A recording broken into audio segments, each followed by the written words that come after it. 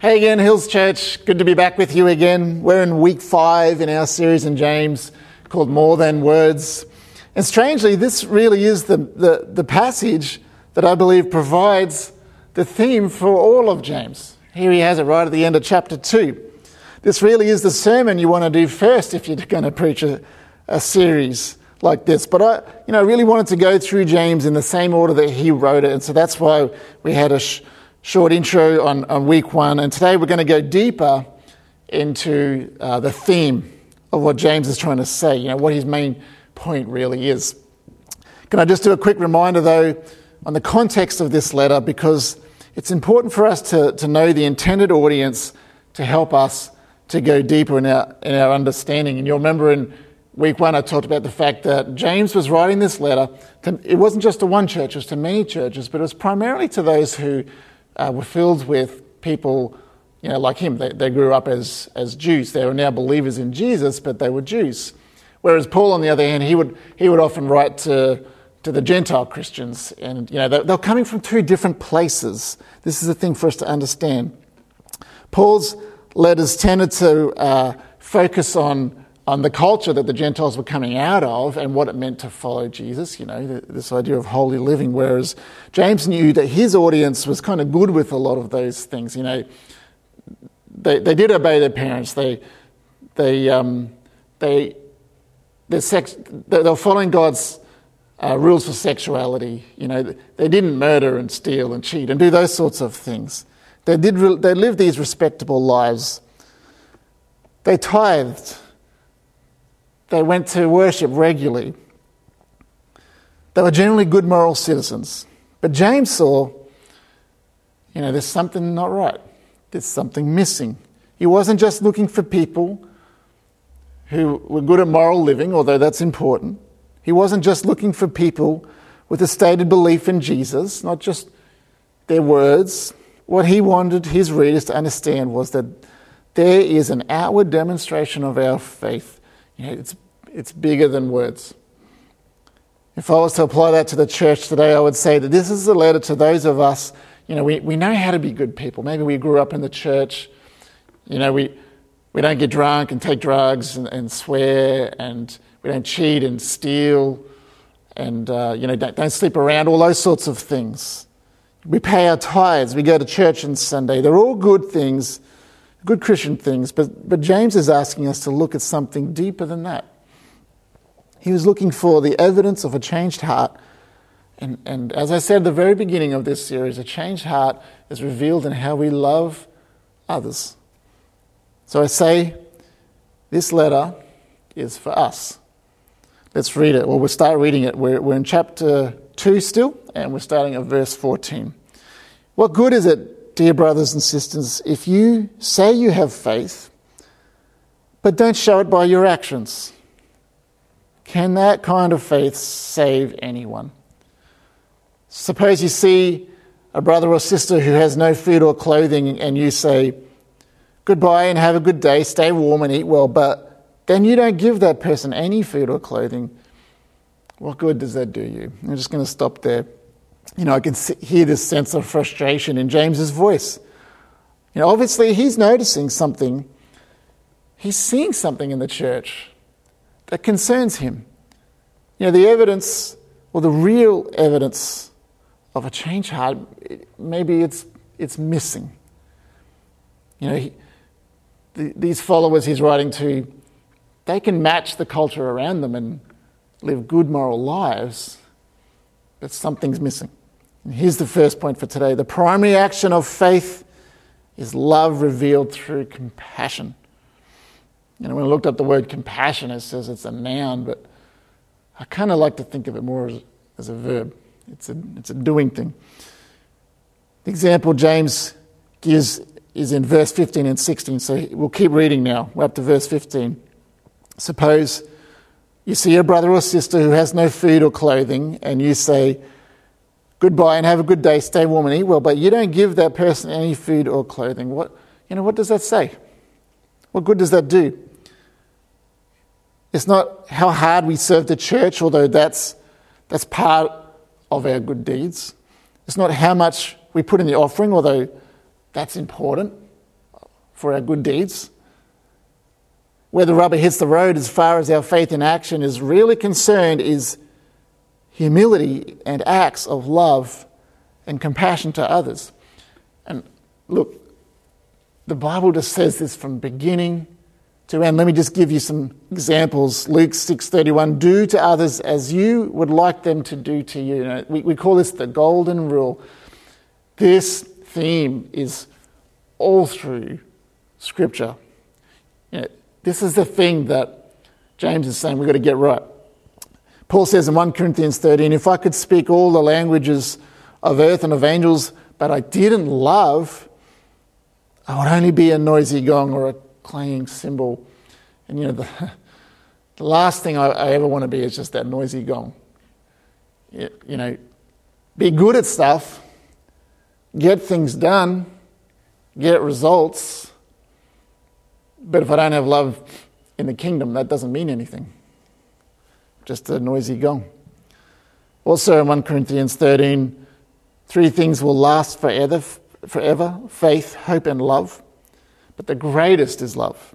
John 13, your love for one another will prove to the world that you are my disciples. That was Jesus. Your love will prove, your love for one another will prove to the world that you are my disciples. Galatians 5:6 says what is important is faith expressing itself in love. That's what's important. Not how good we are and amazing we are at things, not how talented we are, not even how often we're at church and things like that. What's important in it when it comes to faith is that it's expressed in love. Philippians 2:3, don't be selfish, don't try to impress others, be humble, thinking of others as better than yourselves. Can you see what the scriptures are trying to tell us? There's dozens more like this. In fact, probably more than dozens. There's probably hundreds of examples all the way through the Bible about this idea of being loving and compassionate to others. So in light of that, let's keep asking that question that we ask each week. Is it obvious to people that I love Jesus? If you're unsure, let me ask some filter questions to help you see where you're at on this question of is it obvious to people that I love Jesus? Number one, what would people say about my compassion for them and for others? If I was to quiz a group of people and say, hey, actually if someone else was to quiz a group of people about me and say, hey, let me ask you about Nathan's compassion towards you, what would they say? What would people say about the evidence of the fruit of the Spirit in me? Do people say, yes, I see the fruit of the Spirit in Nathan? And there's patience and there's self-control. Are they seeing that in how they interact with me? Number 3, am I a peacemaker? Or does conflict kind of follow me around a little bit? The next one is when I see a person in need, am I moved to help them? Or do I just hope someone else will take care of it? The next one is how often am I generous with my money, especially with those who are less fortunate than me? The next one is do I play favourites, or do I deliberately spend time with people who are different to me and listen to them? That kind of comes from last week's message on bias. Am I quick to forgive, or do I tend to hold grudges? Am I quick to get offended, or am I willing to hear people and know they're not trying to offend me? Do I join in on discussions that put other people down, that denigrate people? Or do I remove myself from them? Or do I stop people from talking badly about other people? Am I a person that people associate with joy, or do I tend to be grumpy? Do people see something different in me that points them to Jesus? Do you hear what I'm saying?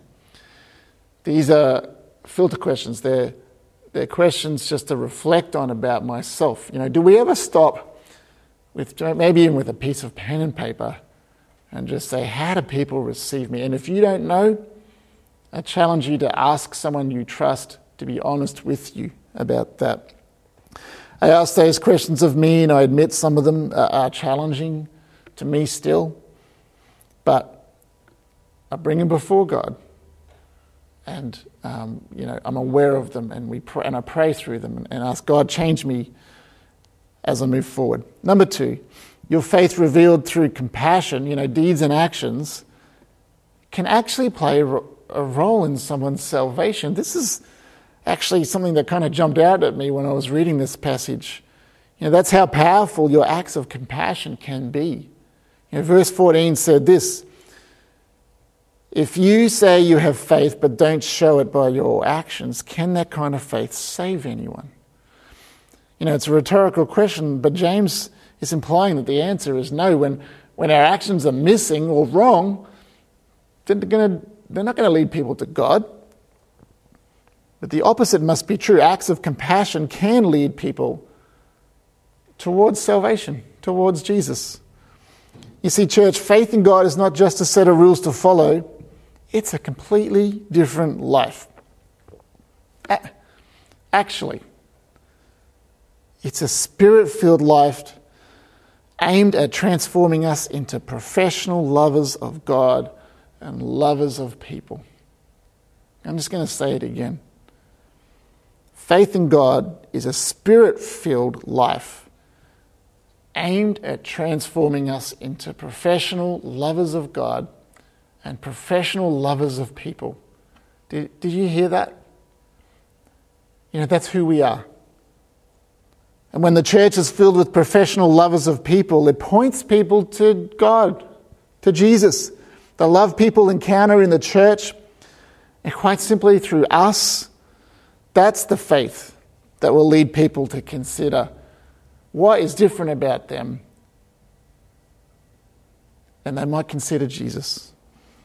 Our building plans are awesome, and I'm looking forward to them, but they don't save anyone. The church filled with professional lovers of people will, because that reveals the gospel of redemption and makes it real to people. Let's keep going. Verse 17.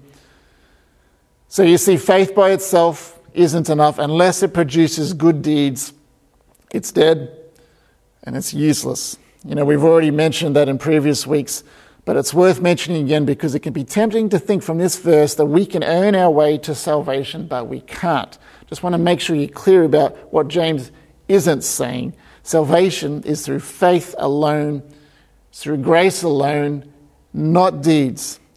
Deeds are the logical result of our salvation. When we're saved and we put our faith in Jesus, there is an outcome to this. It's a changed person. There's good deeds. And if the changed person isn't evident, we have to go back to the salvation bit, okay? The outworking of our faith is works. Martin Luther, he wasn't a big fan of James because he was concerned people would see a contradiction, but it's definitely not a contradiction. Jesus saves us through his death and resurrection. When we believe that truth and receive forgiveness for our sins and commit our lives to Jesus, we're saved. And that salvation and the indwelling of the Holy Spirit that Jesus promised us changes us. We're sanctified. We are made holy. It's that change that James is talking about. It's revealed in our character. It's revealed in how we love others. Let's keep going with verse 18. Now, some may argue, some people have faith, others have good deeds. But I say, how can you show me your faith if you don't have good deeds? I will show you my faith by my good deeds. If there's no evidence of faith, there probably isn't any faith. There's no way of making that sound any easier. I'm just reading the Bible, church. Verse 19. You say you have faith, for you believe that there is one God. Well, good for you. Even the demons believe this, and they tremble in terror. How foolish. Can't you see that faith without good deeds is useless? Acknowledging God alone doesn't mean that you have a real faith in him. The demons acknowledge God. So that doesn't equal a committed faith to Jesus. I mean, acknowledgement is good. Some people don't even do that. But our actions reveal our faith far more than our words or stated beliefs ever will. I think James is saying it well, though, so I don't think we're confused. Verse 21. Don't you remember that our ancestor Abraham was shown to be right with God by his actions when he offered his son Isaac on the altar? You see, his faith and his actions worked together. His actions made his faith complete. And so it happened just as the scriptures say. Abraham believed God and God counted him as righteous because of his faith. He was even called the friend of God. So you see, we are shown to be right with God by what we do, not by stated faith alone. Rahab the prostitute is another example. She was shown to be right with God by her actions when she hid those messages and sent them safely away by a different road. Just as the body is dead without breath, so also faith is dead without good works. Pretty strong words from James. So my last point today is this, number 3. Your faith is revealed in your willingness to obey your Lord. Even when it's hard, even when it's something you may not want to do. Now, it's interesting that James uses Abraham and Rahab as his 2 examples. He could have chosen Moses, who led a whole nation out of captivity. He could have used Gideon, with a small army facing a huge army of Midianites. He could have used Daniel in the lion's den and so on. But no, he picks a time when God asked Abraham to do something, quite frankly, we find unthinkable and a little strange. And he picked a time when a prostitute from an opposing country at war took a step of faith to hide the 2 men who were spying in her own land. But she chose to believe in their God and put faith in God in that moment. And I like it because God speaks to all of us in our day-to-day life. In some of the strange things, not just the big ticket things like Moses and Daniel and Gideon and others. He's looking for faith through obedience, in your own workplace. He's looking for faith through obedience in your university or in your school. He's looking for it in your family even, in your church, and really in every part of your life. Your faith is revealed as when we say yes to God and what he's calling us to do and to be. God is calling us to do different things in the day-to-day routine. Perhaps he's pointing out a person at your work, who's a bit difficult to love, probably lonely because of that, and he's telling you that you need to get along beside them. Or he's asking you to stand up for a person who gets talked about behind their back all the time. You know what I'm talking about. Maybe God's saying, hey, see if you can put that to an end, or stand up for that person. Perhaps he's asking you to help someone out financially who's struggling. You've got the means to do it. It might mean you have to go without a certain thing that you're wanting to purchase or go to. Maybe he's asking us to do that. Perhaps it's forgiving someone who did wrong by you in your past. You're still holding that grudge. Perhaps it's spending time with someone with an addiction or someone who's struggling to fit in.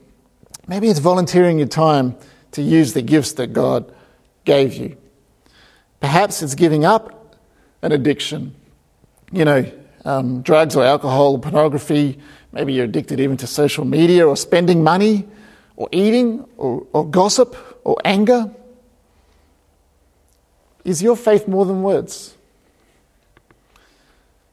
Then say yes to what God is calling you to do. He will give you the strength to do it, by the way. He will give you what you need to overcome. It's going to be hard, but he'll get you there if you trust him, put your faith in him and do the hard work. Acknowledging God but ignoring what he's asking you to do is not faith. It becomes just words. Let me just finish with this point.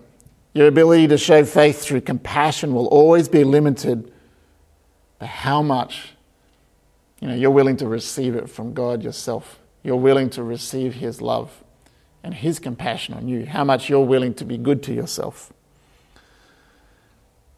There's a great quote from Brennan Manning. He says, before I am asked to show compassion towards my brothers and sisters in their suffering, he asks me to accept his compassion in my own life, to be transformed by it, to become caring and compassionate towards myself in my own suffering and sinfulness, in my own hurt, failure and need. The degree of our compassion for others depends upon our capacity for self-acceptance. I think this is a great quote, because the call to be compassionate to others, it actually has to start with us. It has to start with receiving God's compassion and letting that actually be real in us. Really believing God loves me so that I can love others. If you're struggling to love people, like James says, if your faith can't be seen by others, it's your starting point. Accept that God loves you so much that he would rather die than not be in relationship with you. Receive that love that he has for you. Receive his forgiveness and compassion today. Receive the truth that you are loved. That you are a person of immense value. You are made and created in God's image. You need to learn to be kind to yourself first, because without that, quite frankly, you'll always struggle to be kind to others. We're going to take some time to pray now along these lines. God, I thank you that you first loved me. It's what your scriptures said. Even while I was still a sinner, you loved me. You were reaching out to me with your love. You didn't remove that love. God, I thank you that you are good to me. You are a good Father. Thank you that you show compassion for my struggles, for my sin, for my hurts, for my failures. Lord, your compassion is always there. You're always giving it. You're always showing it. It really is a verb, in my opinion, Lord. I pray, God, that you will help me and everyone watching today to receive in our hearts, deep down, how much you love us. God, I remember reading in John 17, I think it is, where you said, may we know that God loves us as much as he loves his Son. You love us as much as you love Jesus. And I thank you, Lord, for that. God, let that fill our hearts this morning. Holy Spirit, we pray that you will come now into every home, fill our hearts with your love and your compassion, so that it may then also flow out of us, like streams of living water into all those around us. That's my prayer this morning. Amen.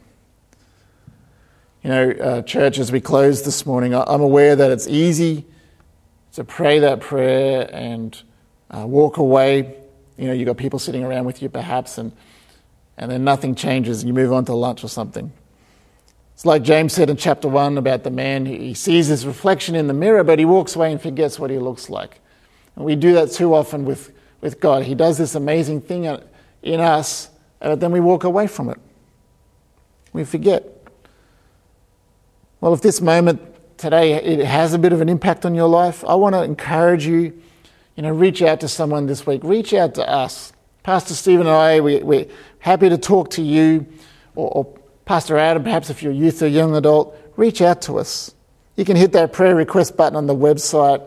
Let us know how we can pray for you. You can tick the confidential button, so we just keep it just to the pastors, and we will pray for you. We'd be happy to talk to you also about anything that's on your mind. We want to encourage you to grow in your faith, to grow in your love, to grow in your compassion. If it's a struggle for you, if you struggle to know that God loves you and to really understand it, if you struggle to love others around you, please come and see us. There's no judgment for us. We want to encourage you, talk it through with you, pray with you. That's what we want to do. So don't miss that opportunity. Take it if you can.